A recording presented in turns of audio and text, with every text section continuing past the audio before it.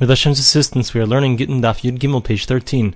We're going to begin at the Mishnah, which we finished until in the previous daily Daf.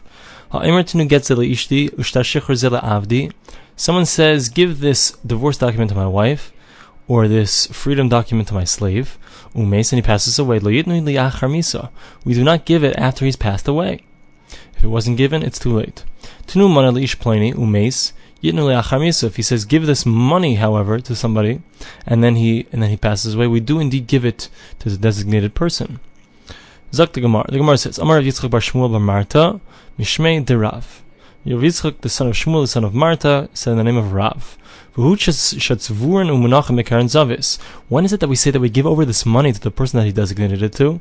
Only if that money is actually piled up in a specific place and we know where that money is. So what are we talking about? What kind of person are we talking about? If the person who died was actually healthy before he passed away, he wasn't like on his deathbed, he was a regular guy who suddenly passed away afterwards. So kitzvur and mahavi. What do we care about the fact that it's piled up? There was no actual taking of possession by the person who the money was designated to go to.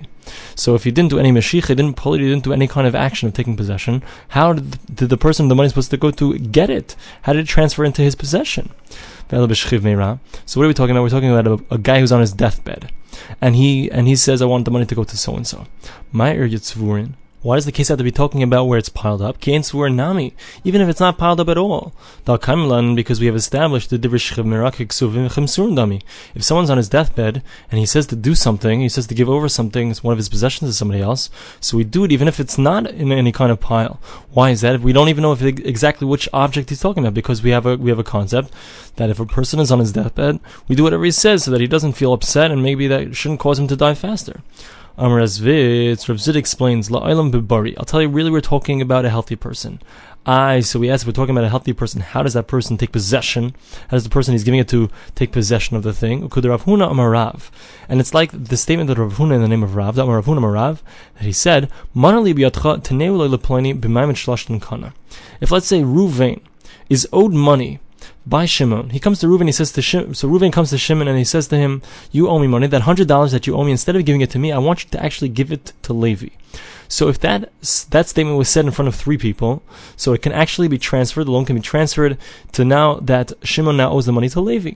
So similarly over here, the case is where the person who was healthy said, I want the money to go over to someone else. I want the $100 to go over to a certain person. And we had three people standing there. So Rav Zvid holds that in that case, that Rav Huna Marav says, we have Maimed Shlosh and these three people standing there. So the money actually has to be, it has to be standing. It has to be a pikadon, Rav Zvid holds.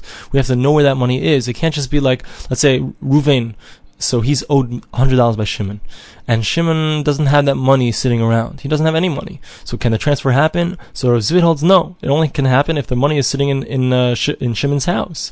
Then if Reuven comes to Shimon and says, I want you to owe that money to Levi, then it can work. So too over here, we need it to be tzvur, and we need it to be piled up for the same exact reason. Rav Papa says a different explanation. Really, I'll tell you that we're talking about a guy who is on his deathbed. So we said so why does it have to be piled up at all? It's like a different statement of Rav.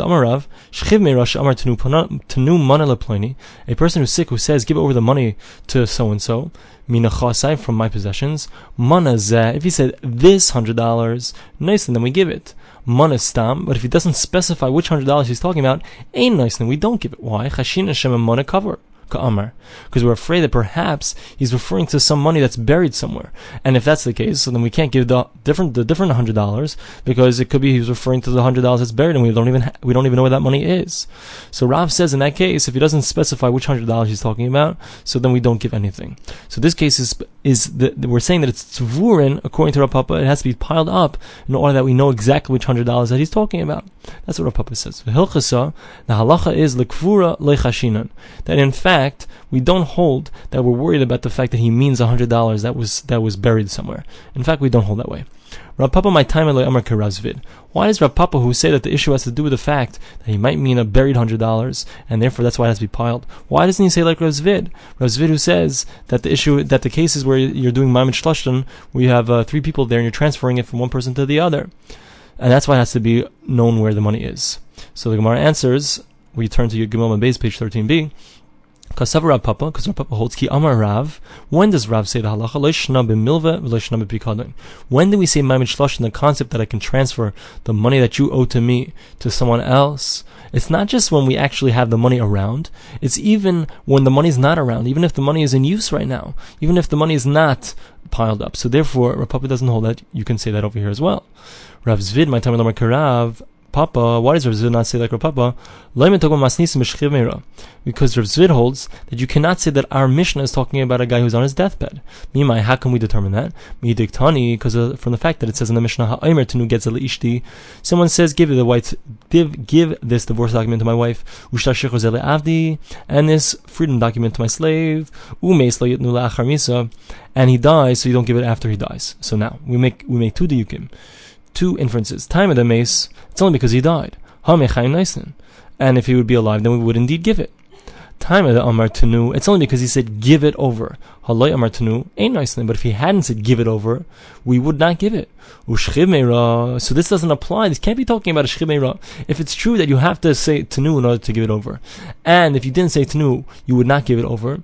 And we're talking about a guy who's on his deathbed. So we find that a guy who's on his deathbed, even if he doesn't say the words Tanu, we still give it over. Tanu, nice, then we do give it. Now we learn in the Mishnah, if let's say a guy's going out to his death, they're about to take him out to hang him, and he says to the people who are walking with him, he says, please write a get for my wife so that she doesn't fall to my brother to marry my brother. We didn't have any children. So what do? They write it and they give it, even though he didn't actually say to give it. So that's what they originally said. Chazru Lomar. So then afterwards they said, Af hamafarish v'hayotze b'shiyara. Even somebody who's going out to sea, or somebody that's going out to the midbar, to the desert, in some kind of wagons, so such a person is also in danger, and therefore if he says, write it, and he's all mixed up, he's all confused, he's on his way out, he says, write it, so he meant, write it and give it. So not only that, Rabbi Shimon Shizuri says, even somebody who's deathly ill, if he says write it and he didn't say give it, so indeed we give it, even though he didn't say to give it. So therefore we see that we'll have a shchiv meira. I can't be talking about a shchiv meira in our Mishnah, according to Rav Zvid. Maskiv la Rav Ashi. So Rav Ashi asks a question. Uman name alon de masnis Rabbi Shimon Shizuri. Who even says that our Mishnah is Rabbi Shimon Shizuri? Rabbi Shimon Shizuri is the one who says that even a person who is deathly ill, that you give it over, even though he didn't say to give it over. Maybe it's the Rabbanan. Maybe our Mishnah holds like the Rabbanan, who says that if you don't say Tanu, you don't give it, and therefore that's why in our Mishnah that's the case. So you could indeed say that it's a shchiv meira case. So it's not very good according to Rav Zvid. So it's a good question. The Gemara doesn't answer the question. Gufa. Now we go back to something that we discussed previously. Amar Rav Huna Amar Rav. Rav Huna says in the name of Rav. I have $100 that you owe me, says Reuven to Shimon. I want you to instead to now owe it to Levi. And you did that in front of 3 people. Kana. So it's a good kinyan.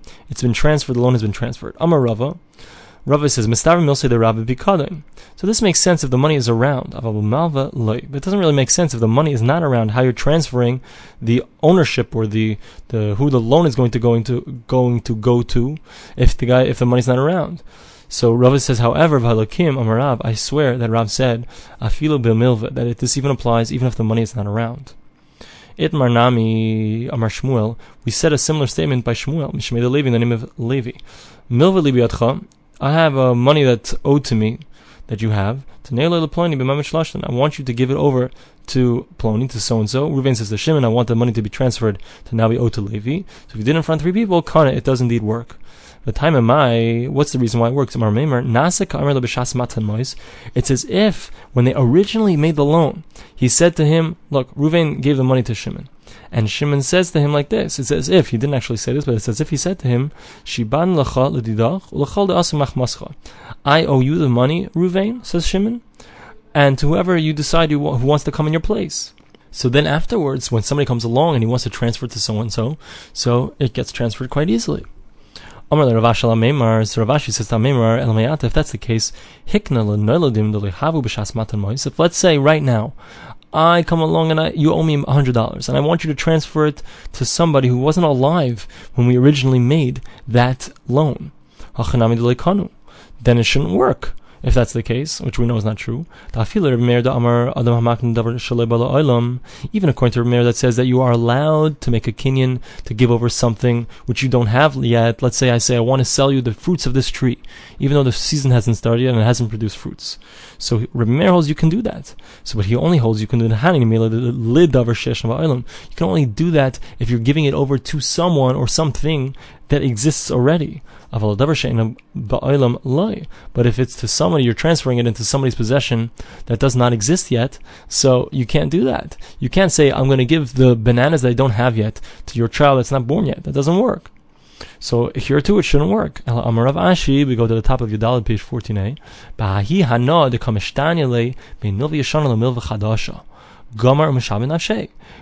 How is the transfer happening? When I come to you, or let's say Ruvain comes to Shimon and he says to him, you owe me $100. I want you to transfer it to Levi. So Shimon is very happy to do that because now it changes from being an old loan to a new loan, and therefore he's going to have extra time. He's going to be able to extend the loan. So he's happy to do that. So therefore he commits himself to giving the money to Levi instead. Amar Lehuna Mar Breder of Nechemia Rav Ashi. Huna Mar said, the son of Rav Nechemia, to Rav Ashi, Ela me'ata, if that's the case, kigoin hani de beibar al yashiv de kafti. Let's say you're transferring the money to somebody who's a very self-righteous guy, and he's not going to wait. V'shakli l'alter, he's going to take the money right away. Hachinami de leikanu. So in that case, then the person would not be willing to transfer it. He would not be willing to change who he owes the money to. So in that case, it shouldn't work. And if you're going to say maybe that's true, so then you've made things subjective. We don't like to make things subjective. When we make a halacha, when there's a halacha that we're saying, so we need things to be across the board. It's always the same. And we don't want it to be subjective. We want it to be objectively true. So Mar Zutra says, Hani tlas mili shavinu rabbanan kehilchasa b'lei taima. So the following three things, which we'll discuss in tomorrow's daily daf, including this one, are something that's considered, Rashi explains, like a halacha Moshe Misinai, something that we don't understand it per se, we don't have a svar to explain it, we don't have an explanation for it. Nevertheless, this is how it is, and we accept it for how it is.